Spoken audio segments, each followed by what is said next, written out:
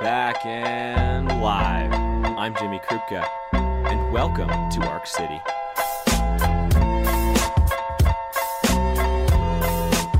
The Arc City podcast is presented by Stifel Financial. Go to stifel.com to learn more. I was going to publish this podcast yesterday on the eve of the World Champ Slalom race, but I got superstitious and decided to just wait one day. Now, one day later, AJ Ginnes is the silver medalist, and I feel like I need to publish this podcast immediately so people can hear his story. But before I click play, I have a quick announcement. Arc City merchandise has arrived. We've got hats, t-shirts, stickers, sweatshirts, and more. All profits go to funding my ski season, and 5% goes to the Share Winter Foundation. So go to jimmykrupka.com or arccity.com if you're interested. Oh, and one last thing. If this is your first time visiting Arc City, I wish you a very warm welcome. And I encourage you to look back on the catalog of episodes that I've put together. There's some great ones out there. Lucas Broughton, Michaela Schifrin, Ralph Green is one of my absolute favorites. So download a few for your next car ride or something. Now, without further ado, the man of the hour, AJ Ginnes.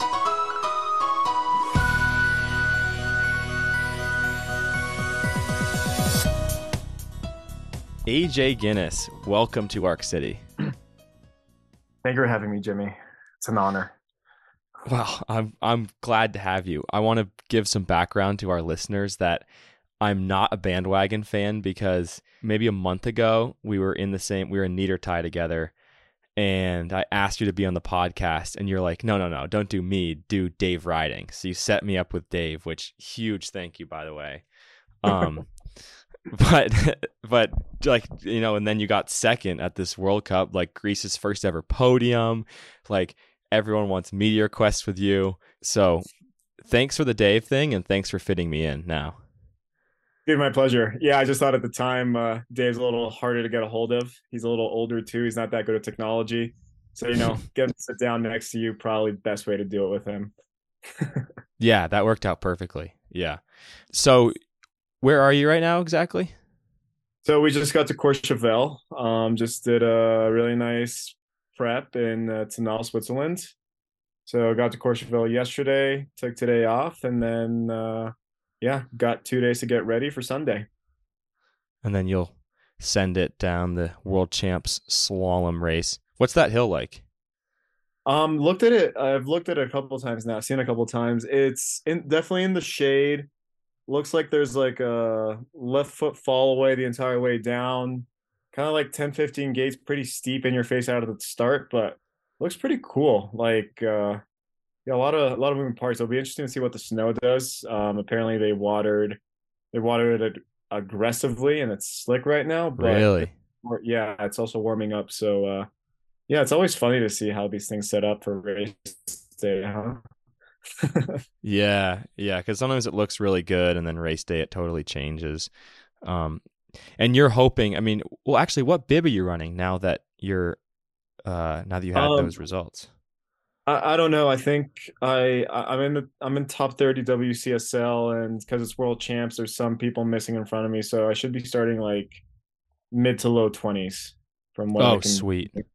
Yeah, which is way better than the 40. What, you started 40 something when you got second last race? Yeah, so Chamonix was 45. That was my best bib of the year, and then the rest of the year I've been starting anywhere from like 46 to 50. Yeah, I mean I've been racing World Cup for such a long time. I think my best World Cup start has been 44. So I'm really, really, really excited to see what a cleaner course on the first run looks like.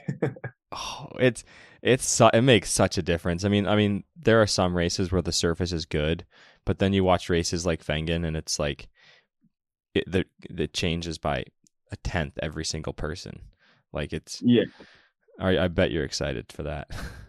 No, for sure, and especially this year. I mean, January was a pretty warm month on the World Cup circuit. So like races such as like Garmisch and Wengen, you know, if you start in the top 30, there's, you know, definitely an advantage. And then even races like Adelboden and Schladming, you know, like even Kitzbühel, like it was just a tough month of January. So, you know, getting a nice race in Chamonix was awesome. And just like, hopefully taking advantage of this new bib is going to be sweet as well. Yeah. Let's jump right into it. I am anxious to hear, like, I just want to hear your story of the race, because those kind of races are magical, and it's what like ski racers search for their whole careers. And I know you've got more in the tank, but it's like a huge stepping stone. So just kind of run me through the highlights of the day. Man, I mean, I can even start before that, honestly, because it's like kind of like the Yeah. mentality of what brought me into that day. So, came off of injury last year. We did a lot of cool stuff, and started off in Val d'Isere, first race of the year. Started 49 first run in Val d'Isere, came down in 13th. Then second run moved up a spot, and then after the race, turns out I straddled a flush. It was like one of those sneaky straddles that your ski kind of just goes the wrong way in between the two gates. I didn't feel it, but Fist caught it afterwards. So I was Was it disqualified. who? By the way, who did someone turn you in? Did someone look at the video and say, "Hey, AJ straddled," or how did that go down? So what happened was when I came down, my ski did something weird. So it looked like it like kind of went on the inside of the flush, but Fist looked at it and they couldn't see anything. And then after the race, so the results came out. Then after the race, there was a protest, and I think the Croatian team had video from behind, and you could see that the gate, there was a frame where the gate was kind of between my legs. So then what Fist does is that they look at all their cameras that they have on the hill, and they caught a very clear look, and it was obviously it was a Oh, straddle, but it was an angle that wasn't visible from the live feed or from where all the coaches were standing. So it was like as sneaky as it gets, let's put it that way. So wow. anyways, I go through that intense up and down, like come back from injury, and I think I'm 12th at a World Cup. Instead, I get disqualified. And then, a couple of races like Madonna skied well, but skied out. Garmisch was just terrible, horrible. Yeah. Adelboden, like tough conditions, but managed to get 20th, starting 48th. So that was like, first points back. And then, Wengen, another terrible race. Kitzbühel didn't ski well. Schladming was skiing great, but straddled. So, like kind of a tough, a lot of things to be happy for, like coming back, I was skiing well in training, had Mhm. some really good glimpses in racing, but, nothing really to hang my hat on from the first 7 races of the year, right? So we go to Chamonix. Chamonix is kind of a home race. One of my coaches, Gabby Coulet, he's from there. So we head there right after Schladming, and we have like a week to prep and start skiing. It's cold, it's icy. So I'm skiing really, really well in training and just really comfortable on that hill because I've raced on it before. Uh-huh. So going into the race, there's a lot of confidence from our side. They're like, yeah, this is gonna be good. Like we didn't I So know it was gonna be that. you were pretty fast in training, like compared to other guys in the World Cup you're training with. Yeah, I can I'm fortunate to be able to bring pace to training. It doesn't always translate to racing, It's a but humble way to say it. training Yeah. yeah, training goes well. Maybe it's like intensity. It's also like, for me, training is like I view it as really important, but there's also guys who like are just so successful and then just can't get motivated for training and then bring it out on race day, right? So there's like even if you're fast in training doesn't mean, it's cool. You can get some confidence from it, especially if it's good skiing, but like it's not something you should really, or that's just my opinion. Not Yep. something you should really be carried away from or with. But anyways, for us, it was like, I was fast in training. I was skiing really well. So, going to the race, we were like, okay, this should be good. So, we get on the hill in the morning for inspection, and it's icy finally. It's like first icy, like hard snow that we've seen since Val d'Isere, really. So do the inspection, make it to the bottom, make a game plan with Sandy and Gabby, and then they really just drill. They just drill me with like, dude, like just solid skiing, nothing special. You make it down, and you will be good. Yeah. So kick out of the gate. Kind of that's exactly what I did. Like skied solid, made it down. I was 23rd after first run. Yep. And what was really cool about that was, I was only, I think, 1.5 out from first place. So it was like a super tight race. I think Flip was like 117 or something. It was silly. Yeah, I remember that. So we're going up for second round inspection. Snow's again amazing. Like it's cold, sun's coming out. And we got on the hill and we started inspecting, and it's set by Kreuze, Austrian coach, and he set pretty crazy stuff offsets. Yeah, there was that crazy like offset delay way across the hill where you're going like 2 miles an hour by the end of it. Exactly. Yeah, this delay, which is literally like, you're looking at an inspection, and it was a blue gate if I remember correctly, and you couldn't really see it and the trees were behind it, and you were like, that's like 14, 15 meters away, whatever the max was, that's what it was. Yeah. And you're just like, telling yourself, it's like, okay, when you come here, just remember that there's a gate across the hill here. So like hit that before you start going back down the hill. Anyways, like a lot of tricks like that, but it was also like a course that kind of benefited me because it was kind of in the fall line in parts. And that's mostly time, like places where I tend to show my strengths. Anyways, like make it to the bottom again with the boys, talk about it. Everything goes well. And the next thing I know, I'm in the start, and Sandy comes up. I'm running 8th. Sandy comes up and just says like, "Hey man, like people are really struggling with XYZ, just make sure blah blah blah," and like gives me like a laundry list of things to do. So on the course, like what people, yeah, okay. What people were doing wrong. So I'm like, okay. So like start skiing, and I think I'm like, at this point, I'm like 10 gates from the finish. This is the next thing I remember. I'm like 10 gates from the finish, and I'm like over this roll, and I'm like, damn, I didn't really mess up anywhere. Like I'm either going extremely slow and this course just coming at me super slow, or I just laced one down.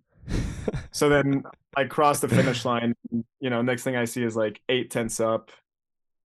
And, before me, I ran 8th, but there were some really good guys that went before me, like Feller, Steen Olsen, Gestrine, Malberg, like guys who had some serious speed. So when I come down and see 8/10, I'm like, in a tight race, I'm like, ooh, that's gotta be good. So, I sit on the chair, first time in my life. And, I got guys coming up to me immediately, and they're like, dude, that's a top 10. Yo, bro, that's a top 5. That's a top 7. I'm like, yo, like, shush. Like, don't jinx anything. I don't know what just happened. And, sure enough, like people start coming down after me, and it's like, gap is pretty visible. So I was like, wow. So I guess I just sit here now. So like, people are coming up and they're super happy for me, which honestly meant the world for me. But at the same time, we call him Fist Mike. He's like in charge of the finish area there and all the rules. He's like making me do all these things, like, like, oh, like, hey, camera's coming, like, okay, do this, do that. So I'm like, I'm trying to enjoy it, but I don't want to like mess up anything. So I'm like wait, sorry to interrupt. I just, that's so interesting to me. They have a dude there like by the leader box who's just like, hey, the camera's on you, get ready to wave or something like that. Yeah. So like Mike is in charge of like the finish area. I don't know his exact title, but he is the man, and he, he's the guy you come down to, you give him his skis, he checks your skis, and then like, before every TV break, he's like, hey, camera's gonna come on you, like, okay, do your thing. And then, it's a TV production, so which makes sense. So I'm doing all that stuff. At the same time, I'm like taking off my boots because my feet hurt. And I'm just chilling in the leader's chair and seeing how long this lunacy lasts. And then next thing I know, what was the next big thing? Oh yeah, Henrik straddles. Yeah. And like after Henrik straddles, I think Henrik was like 5th or 4th after first run. After Henrik straddled, I was like, oh my God, this might be a podium. Actually, I was like, this is probably a podium. So then Fist Mike comes to me again. He's like, yep, put your suit on. Like, the last couple of guys are coming. And then, so I put my suit on. Obviously I didn't come prepared. Normally you have to wear a hat or something with your head sponsor on it. The only thing I had was my helmet. So I threw my helmet back on because, of course I didn't prepare. I thought I was just going to be sunbathing in the finish. And then, next thing I know, Daniel comes down and I thought Daniel was going to come down in front of me because he was the only guy on the third split who still had a green light. So yeah, Daniel crossed the finish. I think he was 400s behind me, and I just lost it. I was like, damn. Was that when you jumped over the fence Yeah. and hugged Gabby and Sandy? Yeah, exactly. Because like at that point, I was like, "Where's Gabby and Sandy?" And there was like kind of a long road to go to my right because that's where the entrance was. And also like Mike wanted me contained there because I'd been like moving around because people were coming up to me and like talking to me. So I was like chatting back. So he's like, "Dude, you got to be in the chair." And at that point, I was like, screw it. Like jump the fence and then went straight to them. And then yeah, the rest was just surreal. Like you're sitting there again with the rules. Like Mike is telling me to do stuff, but I'm also in this like state of bliss, and like I'm not listening or my head's not working. So like Uh-huh. I don't want to be the idiot who like does something wrong during the award ceremony. I mean, I'm wearing my Converse with my shin guards over me because my feet hurt so bad I couldn't go back in my boots.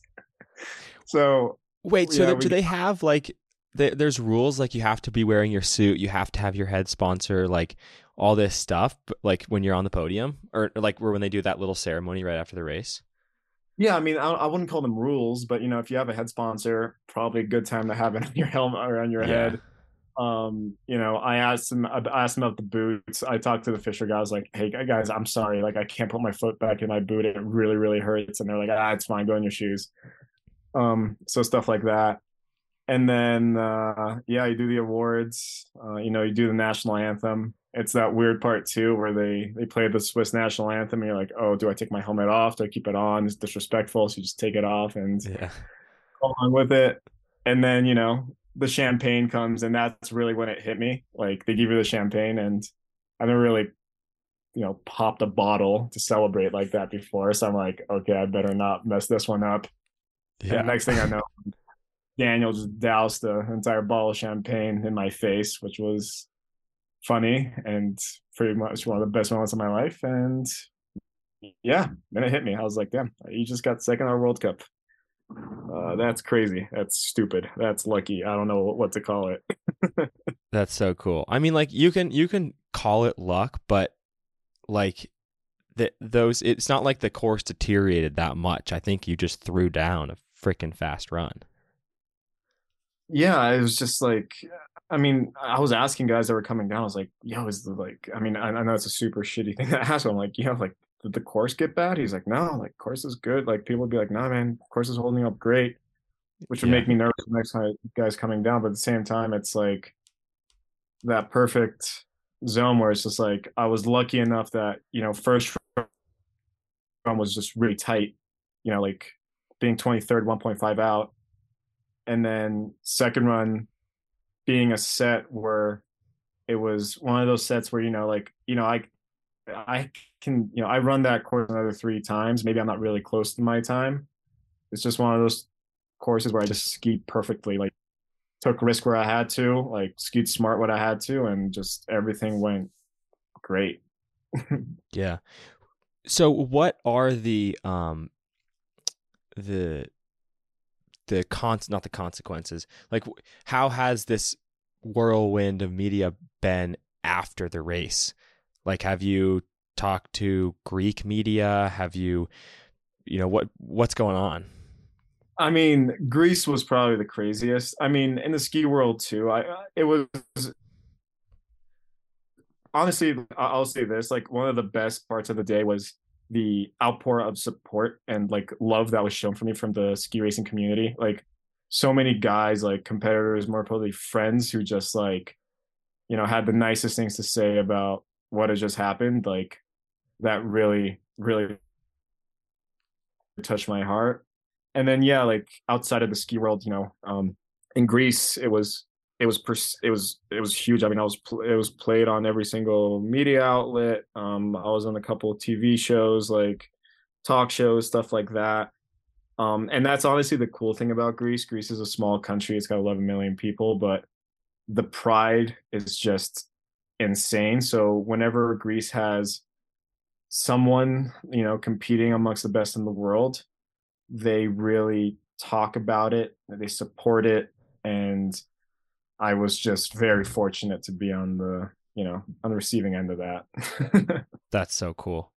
And Yeah. to set the record straight, I know a lot of people don't know what your background is. You're from Greece, like you were born in Greece to Greek parents. Yeah, so my dad was fully Greek, like spoke yeah, I spoke English with the thickest Greek accent. And then my mom was born and raised in New York City to two Greek immigrant parents who had immigrated to the US in the 1950s, like through Ellis Island, and worked in New York. So then my mom met my dad in Greece on vacation, basically. And then yeah, she decided to stay and have a family. So I was raised in Greece, and I didn't move to the US until I was 15, 16 years old. Uh-huh. And then I remember, wait, actually, before I move on from that, what's the skiing like in Greece? No, skiing in Greece is actually not as bad as you think. So we have Greek nationals there. I know it overlaps with US nationals, unfortunately. So like you can't come and other friends of mine can't come.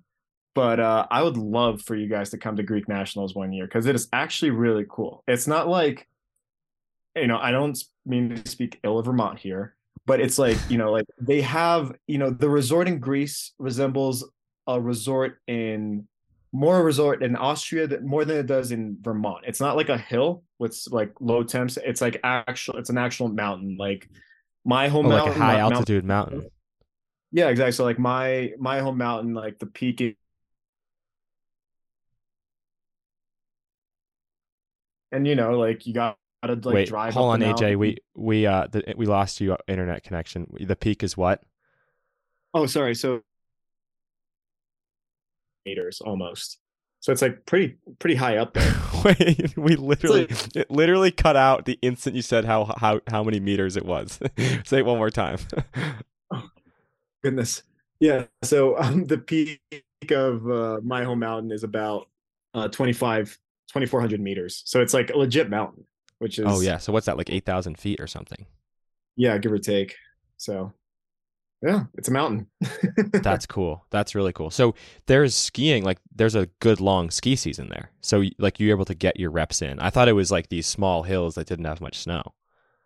Yeah, I mean it's a little further south than the rest of Europe, so like they get a lot of snow, and they don't get a lot of snow, but they start getting snow in like late mid to late December. But then the season, if they get enough snow, like goes well into April. So it's pretty cool. That's really Um cool. so yeah, I'll be back there in late March, early April for Greek nationals, and I'll be able to take some cool pictures and share it with the world. Yeah, that's awesome. Yeah, I'm looking forward to seeing pictures of that and want to hear your report. Maybe I'll get you back on the pod to kind of give us a little 5-minute report on that. Oh, absolutely. Sounds good. So then after you skied in Greece when you were younger, you spent some time in Austria, right? Yep. So my dad, when he was in Greece, he was a ski instructor and he also ran like a small ski school. And when I was about 12 years old, he worked for Fisher and he had the opportunity to like open a ski shop in Austria in Kaprun. And at that point, yeah, I was 12 years old. So my parents thought it'd be a good idea that I kind of move to Austria, learn the new language, experience a new culture, and live there for a couple months out of the year. And it was around that time that I started ski racing too. So when I got to Austria, I was a Greek American kid, I guess. I've never lived in the US, but and I didn't speak any German, and it was tough for me to make friends at that point, I remember. So my dad signed me up for the ski club and for the local basketball team over there, because I also love playing basketball. So, I got to interact with some kids and some people I ended up becoming friends with. And that's basically how I started ski racing. I was 12 years old. I skied my entire life, but I never raced. And then I started doing this, this really cool sport in a country where it's the national sport. So I'd go with friends and we'd watch the World Cup. That's what we do. We'd watch Saturday, Sundays, and then we'd race during the week. And I really started to love the sport. I mean, I absolutely sucked that first year. Like I was really, really bad. But I loved it. And, I improved really quickly, so yeah, so I kept doing it. And it got to a point, when I was 14, 15, the goal for me was always to go study in the US. So, the goal, so at some point it became like, oh, like ski racing. I mean, obviously the big, the dream, let's put it this way, was to race in the World Cup. But, a more attainable goal is like, oh, like I want to ski for a Division I school in the US. So that's when, I started taking ski racing a little more seriously. And that's when we came to the US. Went to Degree Mountain Valley School and really started, pushing the sport. Yeah. Go Gumbies. For Go those Gumby. listeners that don't know, I went to GMVS with AJ. AJ was a few years older than me, but we overlapped for a year or two. Yeah.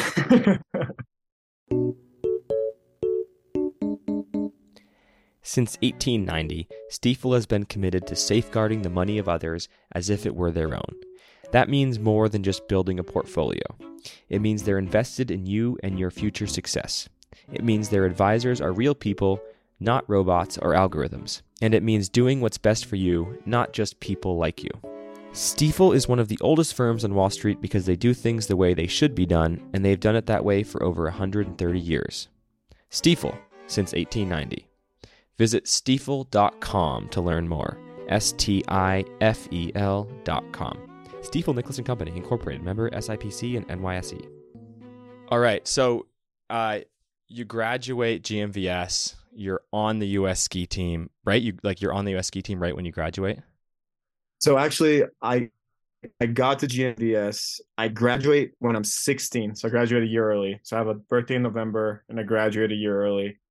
And then I do a PG year with GMVS, and then I get named to the team in 2012 when I'm 17 years old. So in like May of 2012, I get named to the team.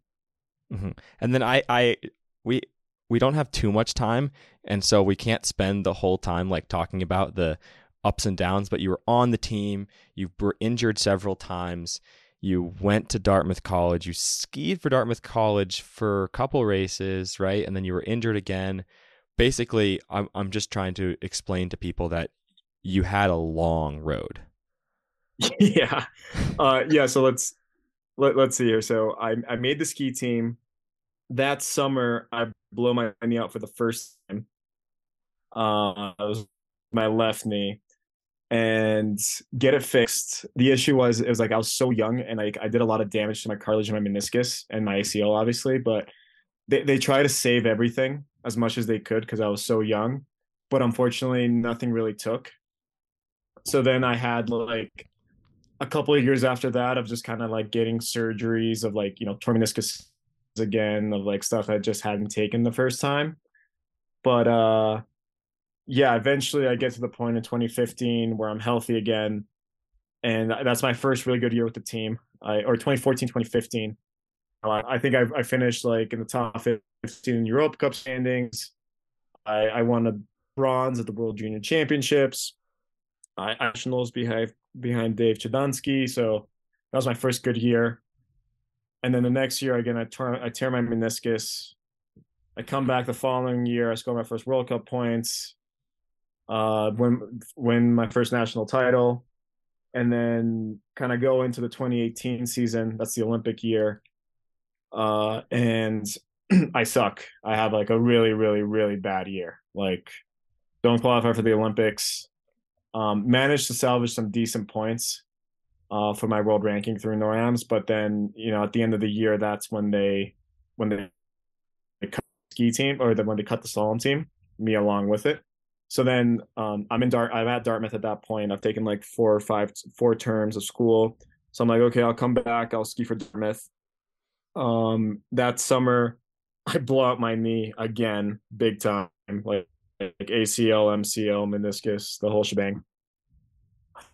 Do the rehab, come back, and then that brings us to like the 2019, 2020 season. And that's the year where I was going to race for Dartmouth. But off, like, win the first NORAM, start scoring some good points. And at NORAMs, get the opportunity to do some World Cups. I raced one race for Dartmouth, just one. Got one podium though, so that's my bragging rights right there. It's my claim to fame. Sugarloaf, and then that year we end, and we're getting ready for Cross Go. I'm with the ski team. We're training, and that's when COVID hit.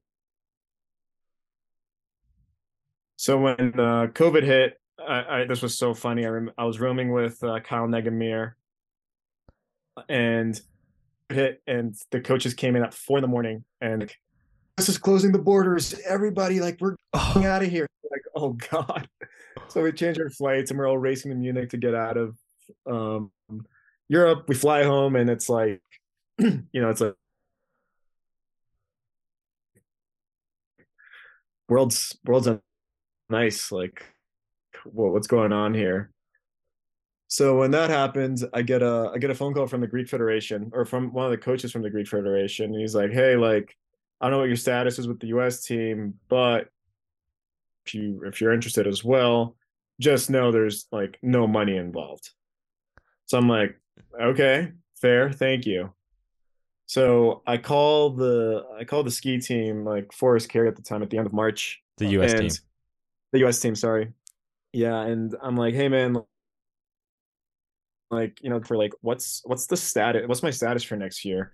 And he's like, hey Jay, like, to be fair, I mean, it was a horrible time to ask him. Like, COVID had just happened, right? Like, markets are tanking. We don't know. Like, people are like, everyone's freaking out. Everyone's dying. It's like a crazy time. The toilet paper's flying off the shelves. Yeah, exactly. Toilet paper. People hoarding Clorox wipes. Like, and I'm asking him, like, yo, dude, like, I ski for you? Like, am I on the team for next year? And like, obviously he's like, he told me like, hey man, you'll definitely be with us, but we don't know if you'll have to pay or not, which was extremely fair of him to say. But at the time, the way I was thinking about it, obviously I've been cut, I'd come back, I've been injured, I've been all this stuff. And also it was always a big dream of mine to ski for Greece. So the way my brain worked at the time is like, well, if I have to pay for the US team, I have to pay for the Greek team, I might as well do it ski for the Greek team. And I have, like, quote unquote control of what I'm doing. So I call the Greek team. I'm like, yep, okay, let's do this. Let's start the process. Because that's another thing, we had a deadline for the process, and that's why I couldn't really wait to see what was going to happen with the ski team. The US team, again, like, was awesome. They were super, I explained to them that I wanted to ski for Greece, and I also explained to them that it's always my dream to ski for Greece, and they were super supportive. Tiger Shaw, let me go without a hitch. Like, they could have like blocked that if they wanted to. They could have, held me. That would have been really mean. Yeah, it would have been mean, but a lot of countries have done that. Like. Oh, really? Yeah, so like that's something like that countries don't allow, quote unquote, talent to like move countries, especially like the US team. Like, I was on the US team for 6 years. Like, they invested a lot in me, and to their credit, they did make me the skier. Like, they developed me a great deal. But yeah, like, I explained to them I wanted to ski for Greece. They were very cordial about it, and they're great about it. They supported me. They still support me. Like, we need anything, like, Ian Garner is there, just a phone call away. So yeah, switched to Greece, and now the issue was I had no coach and I had no money. Oh, this is perfect, because my next question was, what's it like? What's this team like? Like, it's two of your good friends. You went to GMVS with Sandy, and it seems like you guys have a blast. Yeah, so I get this. Okay, so this is what happens next. So I'm like, okay, I need the money. So I call Gary Erickson, Cliff Bar, and he's the owner, the former owner. And I tell him, what my dream is. I was like, hey man, I really want to ski for Greece. There's no money. I really need you to help me if I want to do this. Gary's mom is Greek, so, and he kind of like sympathized with what I had to say. So he's like, let's do it. Like, I'll help you out. So with the help of Gary and a couple other individuals, we managed to scrape a budget together. So then my next question is like, okay, who's my coach? So I think about it, and Sandy Viets, who, went to another fellow Gumby, like, we're on the ski team together, US team together. He's a UVM, and we just spent that entire year kind of going back and forth at NORAMs. Like, I think at the time I had the best slalom points in the US, and Sandy had the third best slalom points in the US. So, but Sandy was like kind of like done with ski racing. Like he was gonna kind of transition to coaching. So I called him. I'm like, hey man, like, this is what's happening. I want you to be with me. I want you to do this with me. And he said, okay. And I was like, oh my God, okay. So like I remember I was at school at that point.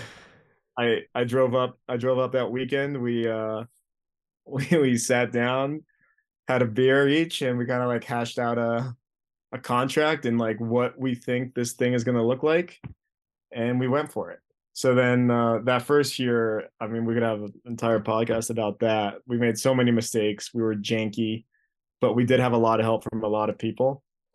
And then around December, we realized that just the two of us doing this is not feasible. Like having just one coach, one athlete on the World Cup. So at the time, we called Gabby Coulet, who was Sandy's roommate and best friend, and he was working in Canada, wasn't enjoying his job, and we're like, dude, like quit and come work for us for free. We're skiing on the World Cup. It'll be fun. So to Gabby's credit, like what a psychopath, he just quits his job and comes and joined us in January. And I remember he showed up on January 11th. And then on January 17th, I had my first, like breakout race on the World Cup. So Was that when you got 11th in Flachau? Yeah, that was when I got 11th in Flachau, and that was like Gabby's first race series with us. So I was like, okay. Like, so then he was hooked, right? Yeah, so then he was hooked. Exactly, he was screwed for him. So yeah, and then we like kept doing stuff together, just figuring stuff out. And that was a year where I was skiing really fast, but not really consistently. Like I had great splits, great runs, but never had didn't have a good race that I put together, so to speak. But it was a great year. And then, we had a lot of momentum coming out of this year. Like, it was like going like a graph, just like we're climbing and climbing and climbing. We got some more money, like some sponsors came on board, the federation, the Olympic Committee, they saw something, so they started putting some money in us. And then had a great off-season summer. Like I was strong, training well. And then August, freaking tear my ACL skiing stubbies with no poles, and everything just came down crashing again. And it's like, what the hell? So I had some sponsors that left me at that point. And then, I got surgery and had some super uncertainty about what I wanted to do next. Sandy was extremely supportive. Obviously, Gabby was super supportive. My family, my friends, but I just didn't know what I wanted to do. So when you got hurt, were you kind of like, it might be over? Yeah, like, and my knee-jerk reaction is like, screw this, I'm coming back. Like that was the initial thing. But no pun intended. Oh shoot. I'm sorry, Jimmy. All good. French Wi-Fi. So yeah, my initial reaction was yeah, I want to come back. But then, I got my MRI, they went in there, the meniscus damage was worse than they had thought. It was just it looked like it was a shitty surgery, it was a shitty rehab. So at that point, a couple months in, I was in a lot of pain and stuff, and I was like, I don't know if I can do this. At the same time, though, I'm like, life's moving on. I'm finishing off my degree. I'm working with Steve Perino over at NBC. I'm helping him out with like some not commentating, but like, garnering research for him. And then in January, I get an offer from NBC to go be their like boots on the ground person in Beijing. And I jump at it, and I'm like, absolutely. So like inside of me, I'm thinking like, if you never get to experience the Olympics as an athlete, at least, this will probably be the second best way to experience the Olympics, like have a pass, like go around. So I'm also at school at the time. So I talked to my professors and I tell them like, hey guys, I want to miss 3.5 weeks to go to Beijing. And to their credit, my professor was like, yep, just do your work, have fun, and we'll see you end of February. So I'm in Beijing. I'm working for NBC. I'm doing schoolwork for Dartmouth, and I'm also like doing a full rehab schedule. And all I can remember is like I'm having such a good time. Like I'm just so happy to be amongst friends and peers and competitors, and I'm just watching everyone compete and absolutely rip. I'm watching the ups, I'm watching the downs. And while I'm there, I'm like, like I gotta try to come back. Like I don't know if this is a good Yeah. idea, but I just miss this way too much. So kudos to NBC for sending me there. While I'm there too, I'm also skiing on one leg, which is, thinking back on it, like kind of reckless. But at the time, I was like so certain I wasn't gonna keep skiing, and I was like, yeah, if like I really need to ski around Beijing, so I just did it on one leg. But I think that also helped me more because I was like, if I can get down these hills on one leg, I should be able to. Two should be a breeze. Yeah, Um, exactly.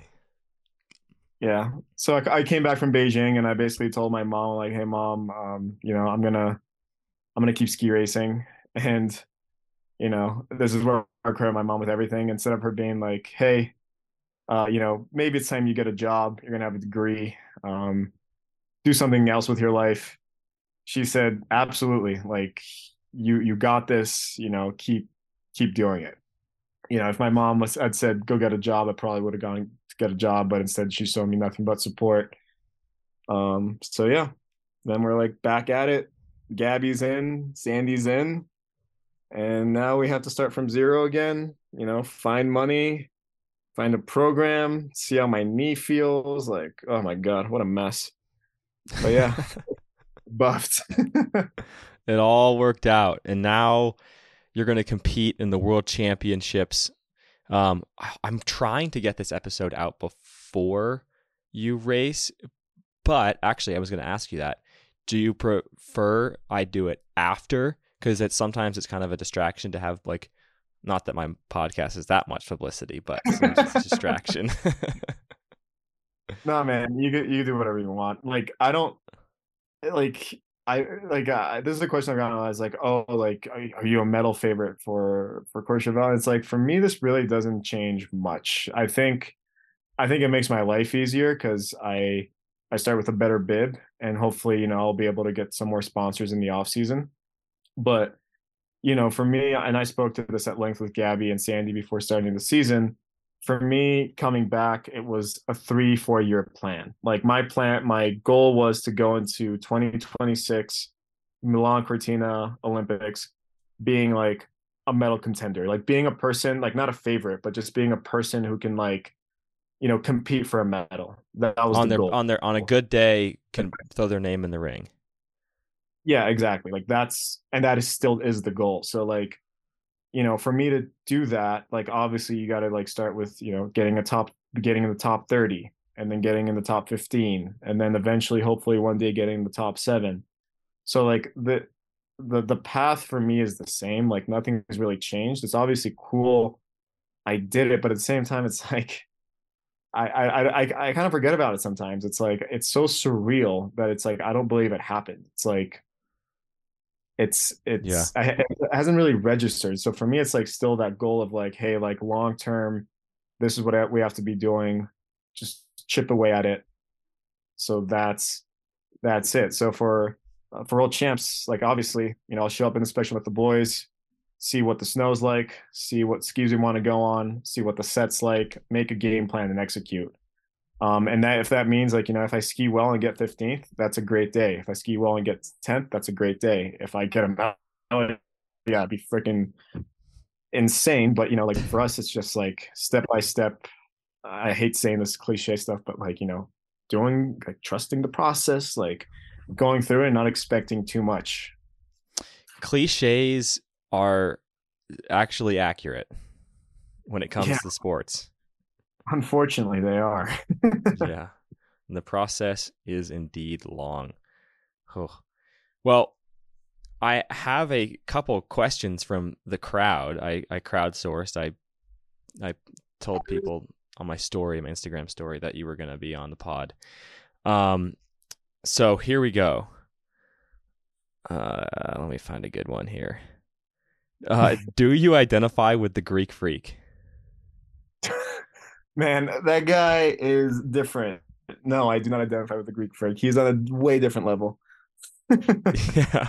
For those who don't know who the Greek Freak is, it's Giannis Antetokounmpo, who's the like 7-foot freak on the Milwaukee Bucks On the basketball Bucks. team. Yeah.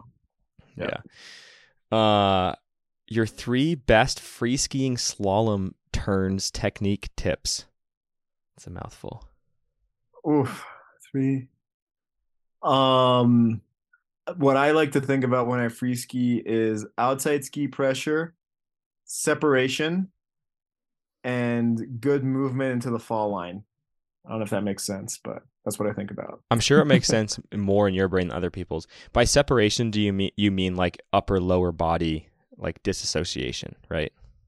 Yeah, so like basically what I think about when I think about separation is like chest down the hill, activation in the core, and kind of like keeping the weight on the outside. So like outside skin separation for me go kind of hand in hand, but it's like basically keeping my chest down the hill and countered to my lower body, if that makes sense.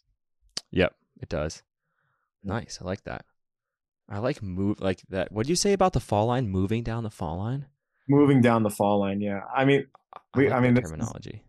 yeah, for me it's I feel like skiing is such a complex sport, and I just realized that I'm not like the sharpest tool in the shed, so to speak. So it's like everything that I say needs to make sense to me. So like if Sandy or Gabby or coach will say something to me, and it's like for example, like Sandy loved to use the term ankle flexion. It made sense to him. And I had a conversation with him and I said, like, dude, that just doesn't resonate with me. Like use a different terminology or use it like describe it differently for me. So I think that's super important, or at least it is to me, that when you're talking to your athletes, or if you're a coach or if you're an athlete and you're taking information, that you fully understand what they're trying to tell you. Like, because you have these terms that are like vague, like like for me it's ankle flexion. It's like I don't understand what ankle flexion means. Like I don't feel it when I'm skiing. But if you tell me like Really? yeah, so it's like if So you're telling me how do you translate that? Because to me, that's like ankle flexion is one of my like go-tos. for me it's like pressuring your outside knee in. It's almost, if you think about it, it's like very similar, but it's like different. So it's like if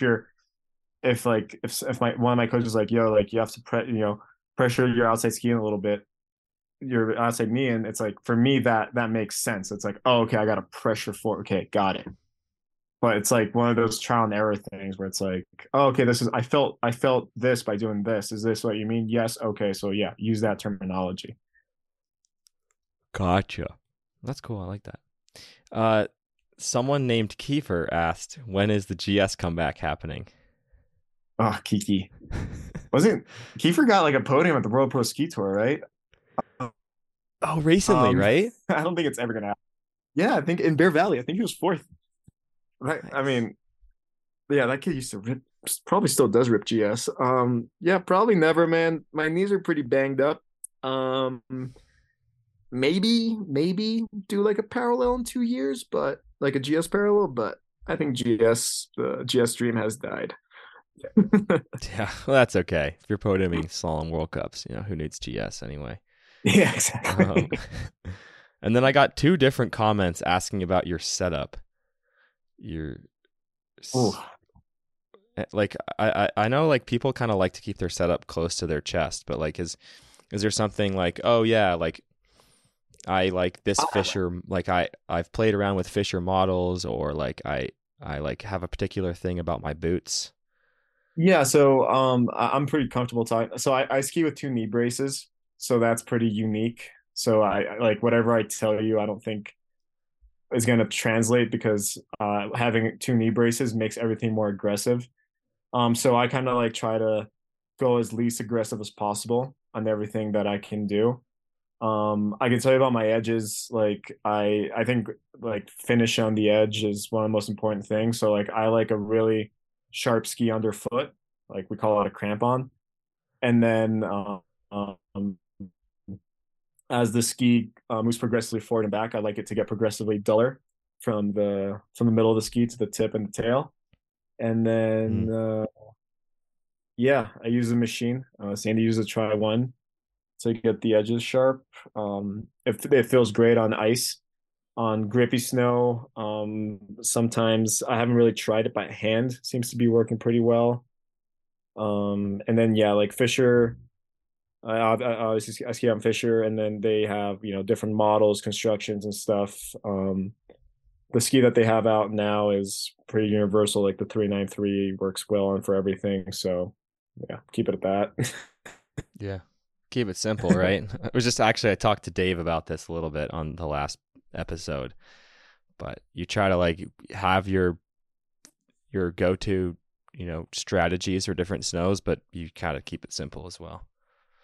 Yeah, like I was just training with Dave last week, and we got some pretty interesting conditions. It started like it was like pretty icy the first couple of days, and it progressively the hill was like it was baking in the sun all day, and it got progressively like grippier throughout the session.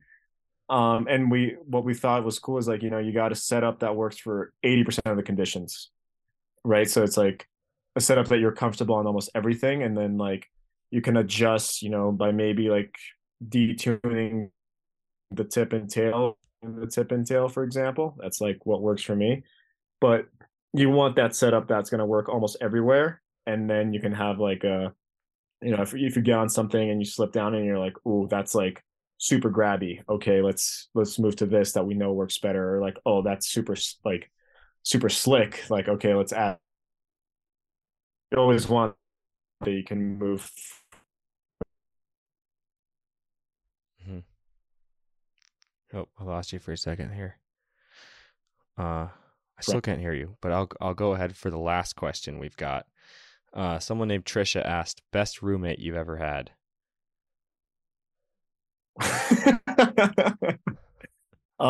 Yeah, sorry, Trish. Best room was Julia Kern. Oh no. Trisha Mangan might be third though. She might make the podium on that one. When did you room with these different people?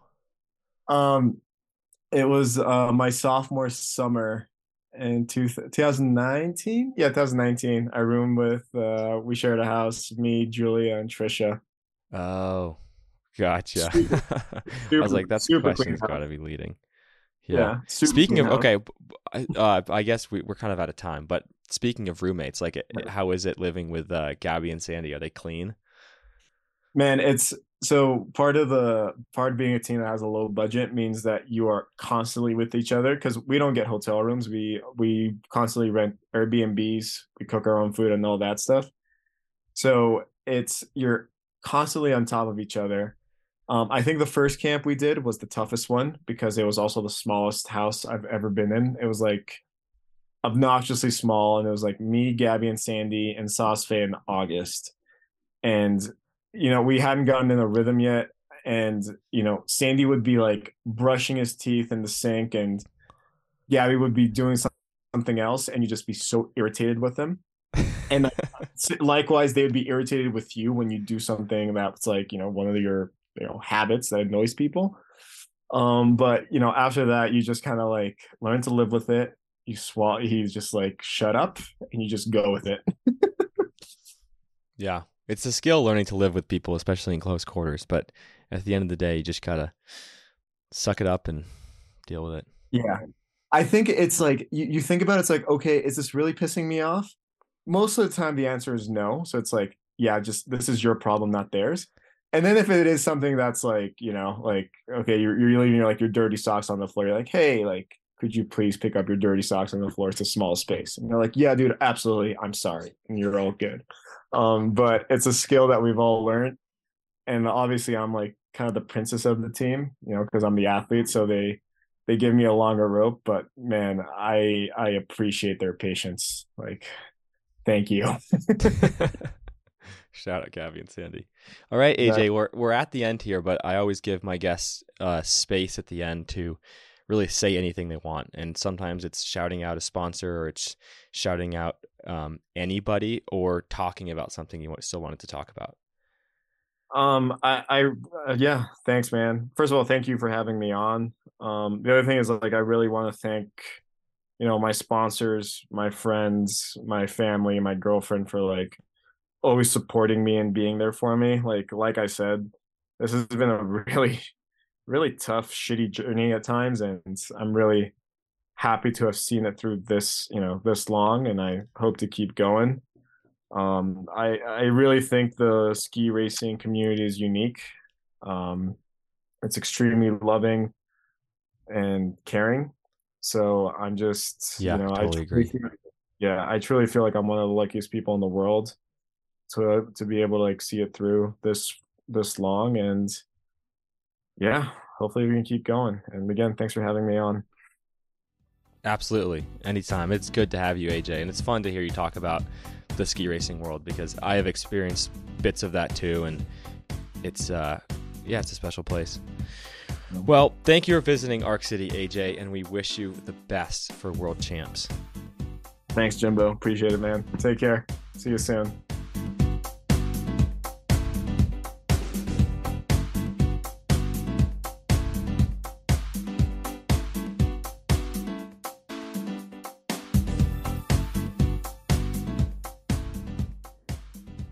AJ said that he arrived at the hotel in Courchevel last week and had a crazy amount of media requests, and he still managed to fit me in, so I'm really, really grateful to him for that. There's no skiing history nugget this week, but I will give you a little skiing history factoid. With his silver medal today, AJ Ginnis becomes the first Greek athlete to ever win a medal in any winter sport. Crazy. Anyway, if you have a skiing history topic that you want to have me cover, send me a message. I am open to ideas.